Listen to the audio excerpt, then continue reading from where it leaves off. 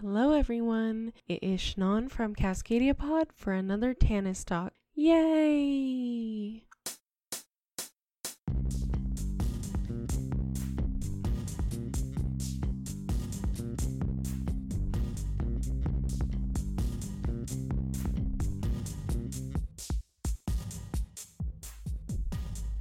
So I am super excited that Tanis is back.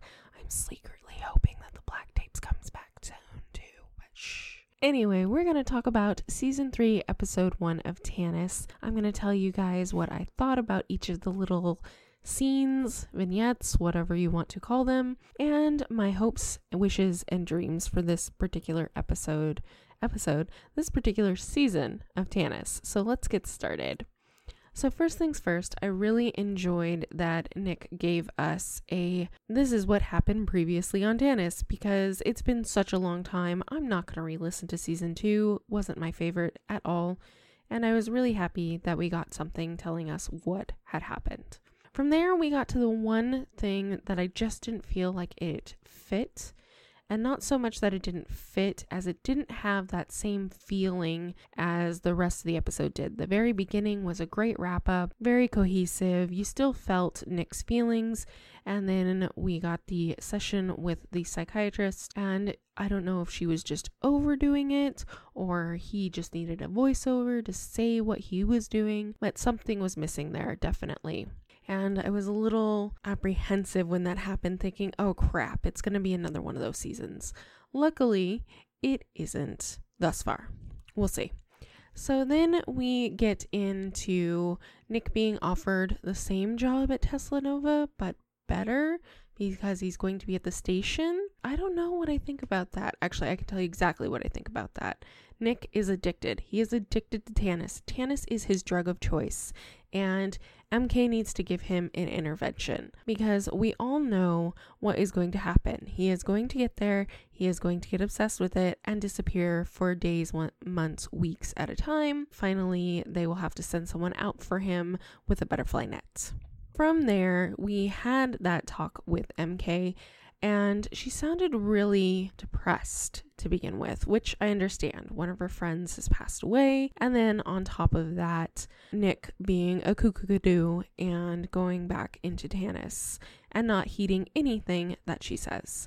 Now, I do want to address their addressing of the relationship. For myself, I really saw that it was more of a friendship, but I understand why they addressed it. It's not something that's really pertinent to the storyline whatsoever. They care for each other. They're friends, even if he is still paying her, and that is probably more to do with the fact that she needs money to live, as opposed to, hey, he's my friend and he's paying me to be his friend, because we all know that isn't the case. She's just as invested as he is, just not as crazy addicted as he is.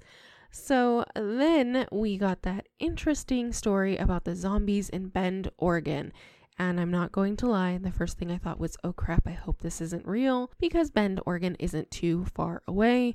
And then I also thought it was a little cool, and come to find out, it was a real story, and what they told you is almost exactly what is in the news articles that I found. But if you're interested, you can always Google it, Bend, Oregon, and just click on news, and it's like the first thing right now, probably because not a lot happens in North Bend, because there's a Bend right next to me, but there's also North Bend. You want North Bend. That was a great segue into the Francis Manners story. I really enjoyed that tie-in.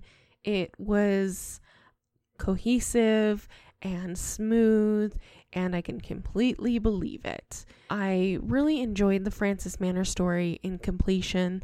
I liked listening to the friend who herself seemed a little out there when she was talking about the sacred place, but it was still interesting, and I liked hearing about how she became a normal, non-pushy, silly person, because I have a few friends and family that have fallen into those triangles or pyramid schemes where it doesn't really matter how much you sell as long as you get people recruited, and I definitely understand that those are coming back hardcore lately. Anybody wants to earn a buck. I didn't feel bad for her. I was happy that she was turning into a normal person, but when she went nuts, I really didn't feel bad for her.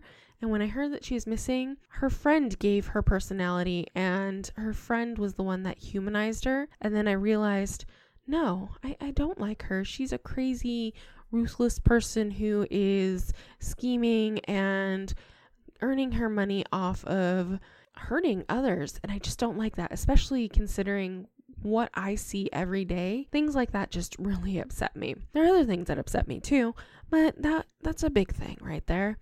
And then we have the two pieces of media. So they're both technically film.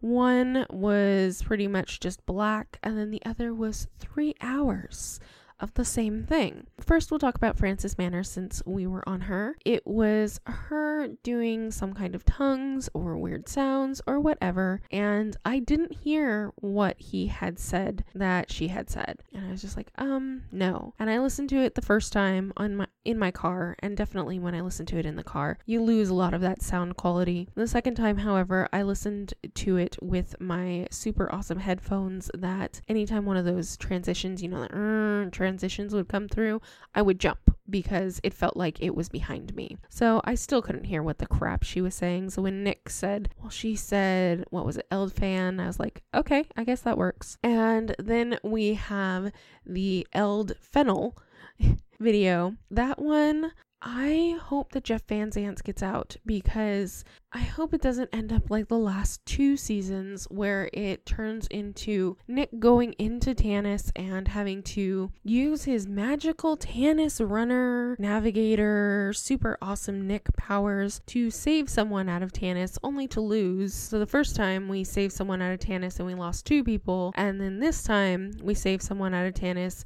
somebody died, we ended up losing the Crackles, we ended up losing Veronica Pillman, and we ended up losing Jeff Van Zandt. So hey Nick, maybe instead this time you send in a bottle and it floats to Jeff or something, because we all know Jeff has the magical powers too. His brother did, he does, and he is going to get out. That is my hopes and my dreams.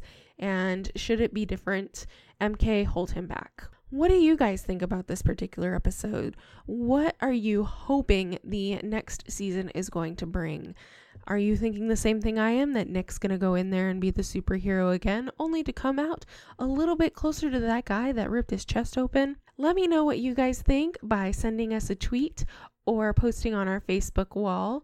Or, of course, you can always just comment on one of our pictures on Instagram or hit up our website, cascadiapod.squarespace.com. For everything else, our social media is Cascadia Pod, and I will see you guys at least in 2 weeks with the next Tanis talk, maybe sooner. And if you need more Cascadia Pod now, you can always check out our vlogs, which are also Cascadia Pod on YouTube, or you can check out my personal YouTube channel, which is Nicole Sid 1, where I have been posting daily vlogs. It's been interesting, I can tell you what. So thank you guys so much again for listening, and don't forget, watch out for Bigfoot. Bye.